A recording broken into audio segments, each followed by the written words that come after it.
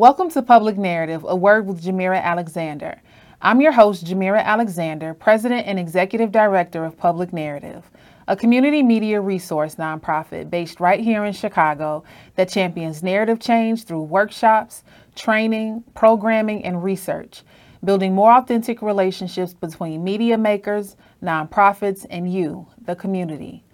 A Word is the chance to bring different guests on the show that can help us better understand some of the pertinent issues our communities face when it comes to public safety, education, and health. Ahead of National Make a Difference Day, which is every fourth Saturday of October, and this year it falls on October 28th, I have two special difference makers joining me today. A resilient social justice advocate, having studied law, practiced social work, organized for eliminating poverty, and currently directing a reimagined government program, Brianna Parker, Senior Director of the Justice 40 Accelerator, will join me later on. But first, our country's national crime is lynching. That's a quote once said by the pioneering investigative journalist Ida B. Wells.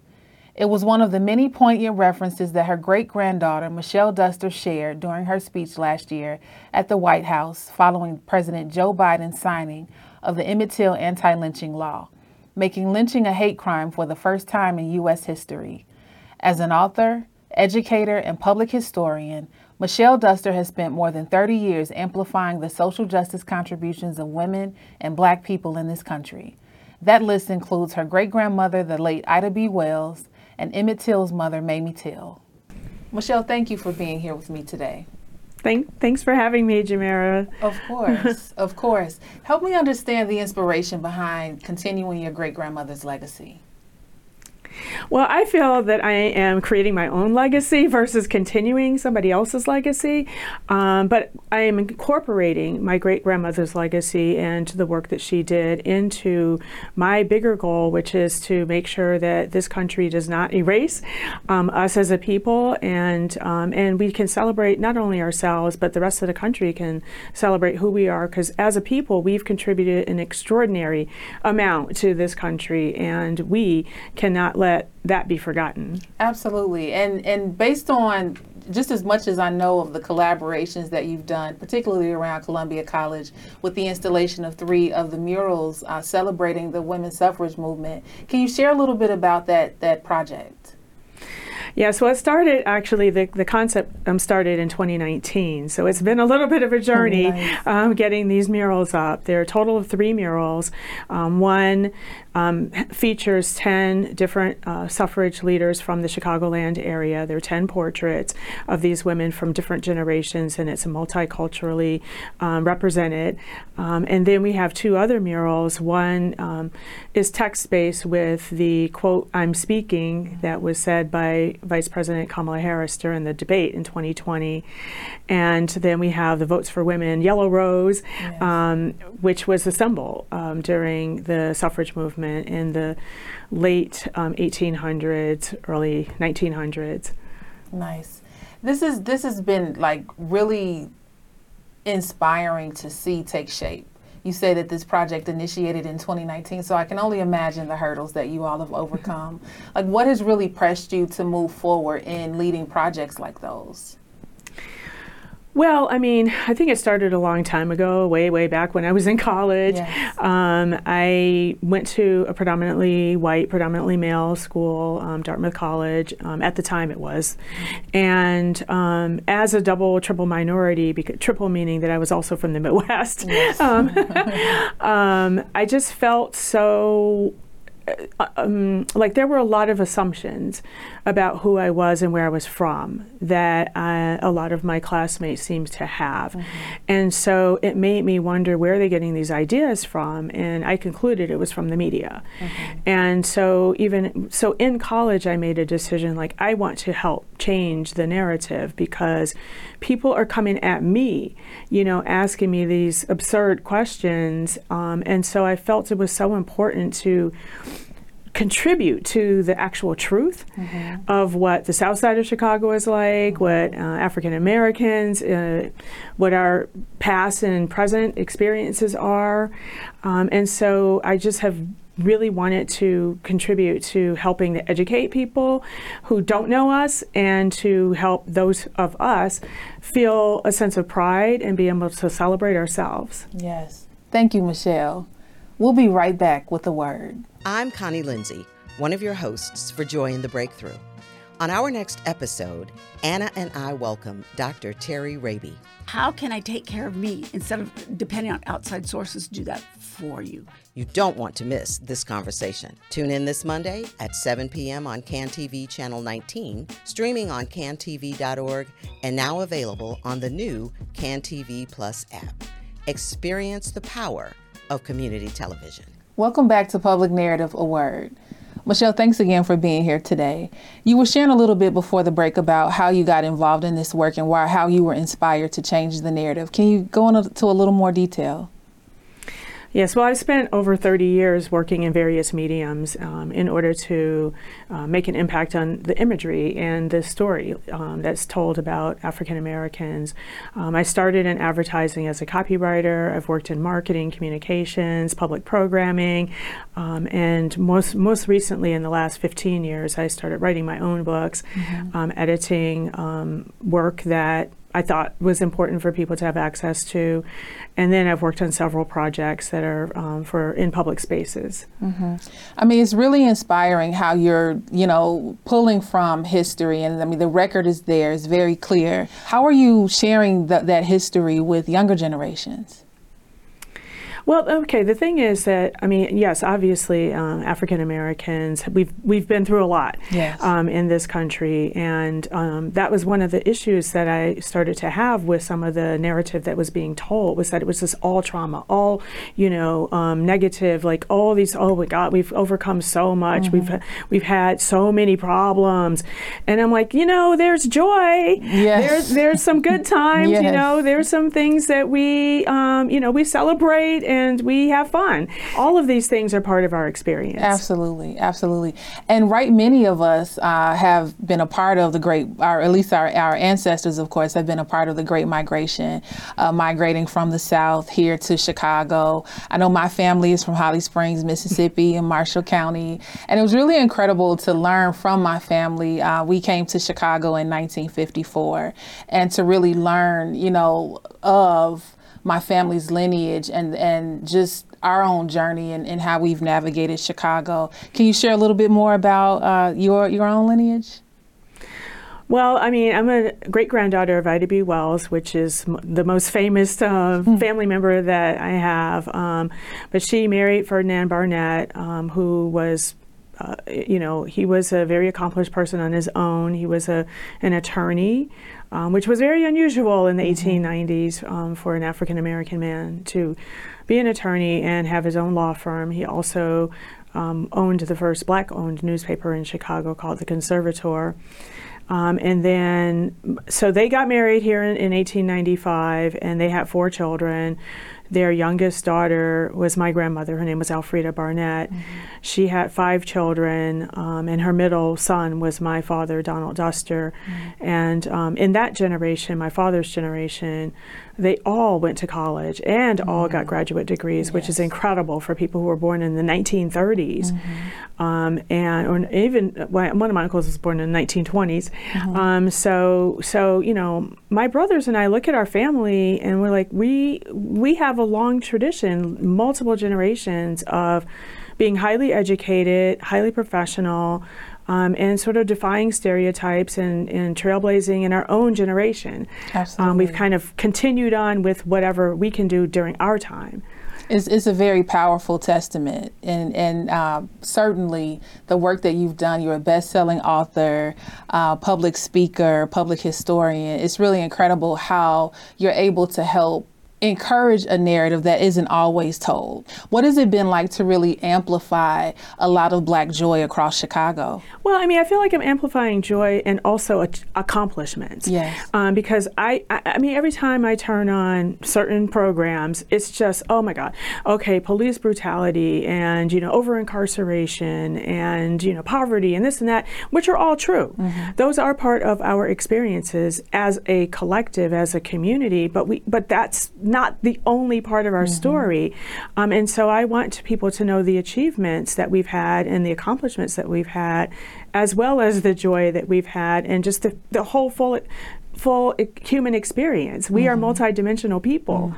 And so unfortunately, you know, during my time and time before me and time after me, those type of stories are not included in enough volume, as far as I'm concerned, in school curriculum.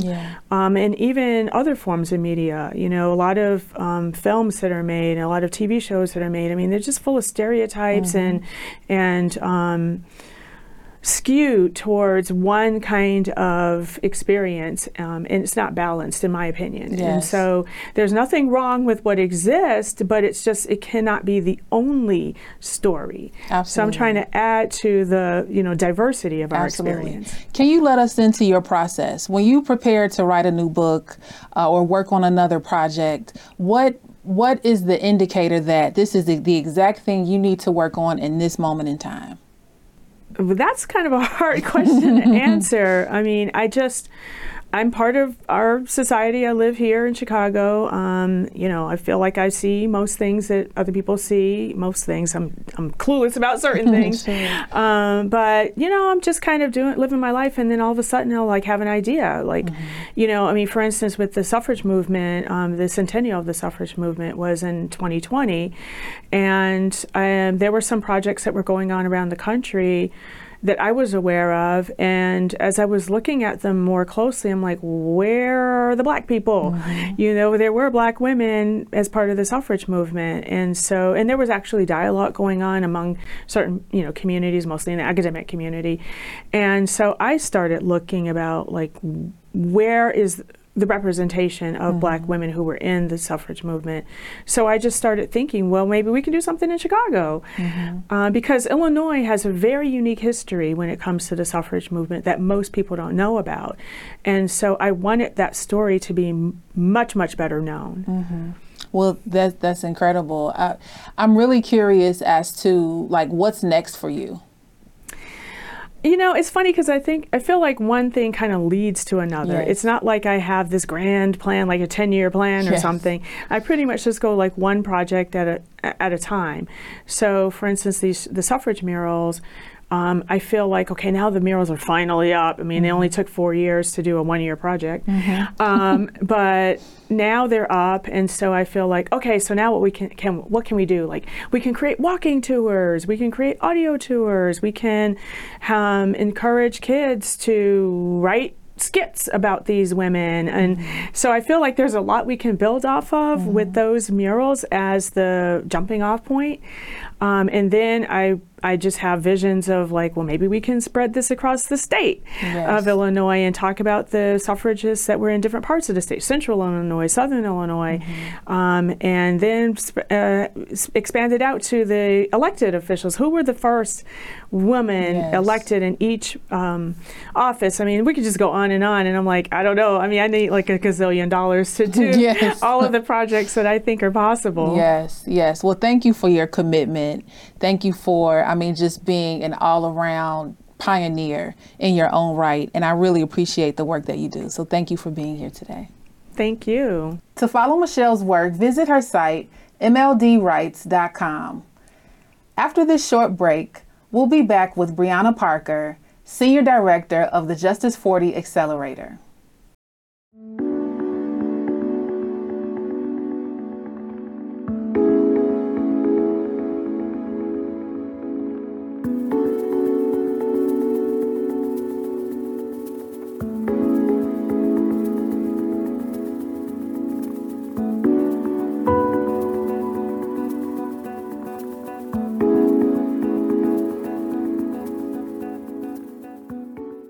Brianna Parker works at Elevate, a nonprofit organization whose programs, policy agendas, and partnerships support and activate efforts towards equitable access to and use of clean and efficient energy. Among additional partners, the Climate Justice Advocate is home to the Justice 40 Accelerator. Brianna, welcome to Public Narrative, a word. Thank you. Glad to be here. Absolutely. So help me understand, your background. You studied law. Yes. And from studying law and, completing your studies there and becoming an attorney, you are now a climate justice advocate. Like, help me understand that trajectory. Yes. So I studied social work first. Okay. And I was an organizer in Detroit, working on various issues, including water and energy access, before I went to law school. But I saw like how social work, connecting communities to resources, and the added need of just being an advocate was important. So I went to law school. And when I went to law school, I studied labor and employment law. And part of that was understanding race and affirmative action, like the implications of the 14th Amendment, and also just the rights of workers. I took an air pollution class that like highly affirmed the need to get into the area of climate justice, and I had a professor encourage me. It was important, and it all tied to labor, because it's a worker transition right now. We're moving from dirty energy to clean energy sources, and things are like dying. There are lots of company towns. I'm from Detroit, Michigan, which is a company town. Like the UAW is heavy, all the automakers, and across the country. In Appalachia, it's coal that's now transitioned, and communities are having to figure out what does that mean in terms of investment, because when these companies close and leave, the community have to figure it out. So I see the ties and I understand, and so I don't think it's different. I think it's so similar. In a lot of what you're saying, especially as you mentioned affirmative action, we've seen the recent reversal of affirmative action in college admissions. Is there any correlation that you see as far as, advancing equity in the climate justice arena? So the Justice 40 Accelerator exists to help and accelerate organizations, Black, brown, low income, in those communities specifically. So it's it's an affirmative action program. And so in following the affirmative action case, I don't think the case changes things in a way that we can't organize to continue to make the real changes that we need to make. Absolutely. And we see that even in the admissions cases where you have, or in the case of admissions, where you have institutions that are continuing to uphold the very standards that they were leaning on, even under that precedent. Yes. So just in looking at, having change makers and difference makers in the right spaces, who are some of the difference makers that make up the Justice 40 Accelerator? For the past 2 years, it's been 101 organizations that have received programming through the Justice 40 Accelerator and actually won federal funding to implement in their communities, which is a different phase. It's new. It's new, right? Like the Justice 40 Accelerator was like, oh, we have this Justice 40 initiative where 40% of the benefits has to go into disadvantaged communities. That's beautiful. But the Justice 40 Accelerator, like the senior leadership of the organizations represented, said, hey, that's a beautiful thing. Words are beautiful, action is supreme. Yeah. We had to figure out how that can actually happen. And so that's why the Justice 40 Accelerator exists. And I'd have to say, the community organizations that's in the community that know what's going on, that's trying to actively engage with public officials and change things in their communities to, meet the need of, the worker transition that's happening right now. Yes. So I'd say they are the ones, and everybody before are the ones. We're looking forward to our third cohort happening in the next couple of weeks. So we're excited about that. And at the same time, it's going to be new because we're all new and we're going to all learn from each other and continue this fight. But it's not a fight. It's like a come together. Sure. Like we now coming together. So it's not a fight. Sometimes it's a fight to come together, but we figure it out. Yeah. Well, it's a fight of the issue, right? To join forces in fighting the issue around sustaining climate justice. Yeah, and sustaining ourselves. That's housing, that's the food. It's all of those things. Mm-hmm. So how long do you imagine Justice 40 Accelerator will sustain? That's an interesting question, and I'll say one more time that it's a co-directorship in the accelerator. Yes. And so what that means is like we're accelerating each other. Like we're understanding what it means to be a good partner. We're understanding a lot of things in terms of how long it will last until, I don't want to say until like climate justice is really realized, but the theory, the thought, like the consciousness, because that is also a part of this, like the consciousness raising. So like government can understand like, hey, these communities that have been disinvested in are now at the table and ready and like organized to get and like coming together. Mm-hmm. That's a consciousness. And so that consciousness, it's gonna have to live forever. Like until like, well, yeah. Absolutely. Yeah. So the consciousness in terms of like programming, we're figuring it out. Like it's the third year. Mm-hmm. And so we will come to consensus and see where we are. Also like thinking about federal work is big. And so like when people think about a federal election and they're going and they're like, I'm voting for president, and then they miss like what's in their community. So a similar, like how can we get into communities like Chicago is in the Midwest, and how can Chicago talk to folks in Gary, Indiana, folks in Detroit, Michigan? So I think pivoting and figuring out where we can be relevant and helpful is where we are. Thank you. I ain't answer your question, but I just want to say like it's a consciousness. Well, we'll pick right back up after this break. Hi, I'm Bianca Cotton, host of Behind the Confident Smile. Tune in Monday at 7:30 p.m. as I discuss with Pam about raising a black boy into a king. The growth imperative for our young people. They won't know who they are or whose they are without understanding their elders. You can watch on CAN-TV 19, cantv.org, and CAN-TV Plus app. Welcome back to Public Narrative, a Word. Brianna, you gave us some context around the structure of the Justice 40 Accelerator. So help us understand who are some of the other organizations who are a part of the Accelerator. Yeah, so we have a core team that set out the Accelerator, where there were some partners that started it but are no longer there, and we want to honor them. But the current partners that's on the Accelerator that lead it are Elevate, the Solutions Project, and Partnership for Southern Equity. Beautiful. And so in this work, give us a sense of like how it originated. I understand there's the Justice 40 initiative that is supported by the Biden-Harris administration, but the Justice 40 Accelerator ultimately aims to accelerate the initiative. In what way do you imagine that happens? Yeah. So I said earlier, that 40% of investments in communities, and there is federal funding available.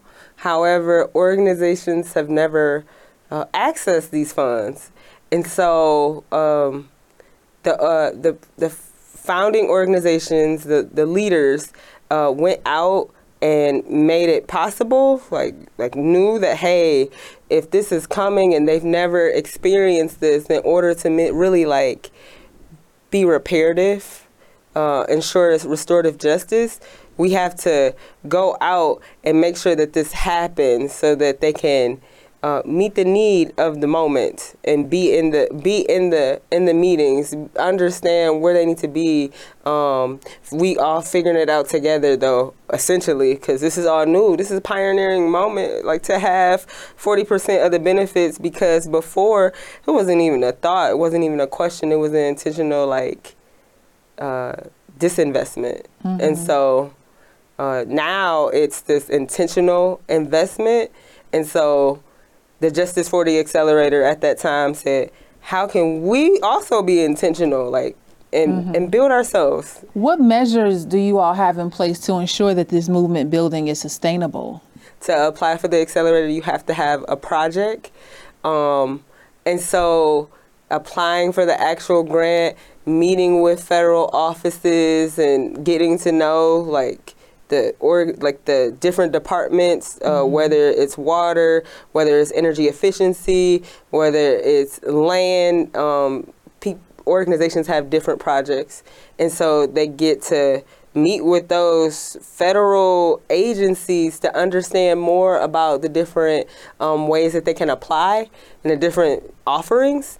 And then technical assistance. So when they're ready to apply for the actual grant, they can go in their community and hire a grant, somebody to help them write the grant and prepare the grant so that they can use it. So that's what we offer. And I think what we offer, and then we've had 2 cohorts, and so we've learned more about what it means to be connected, because partnerships are so important at this time.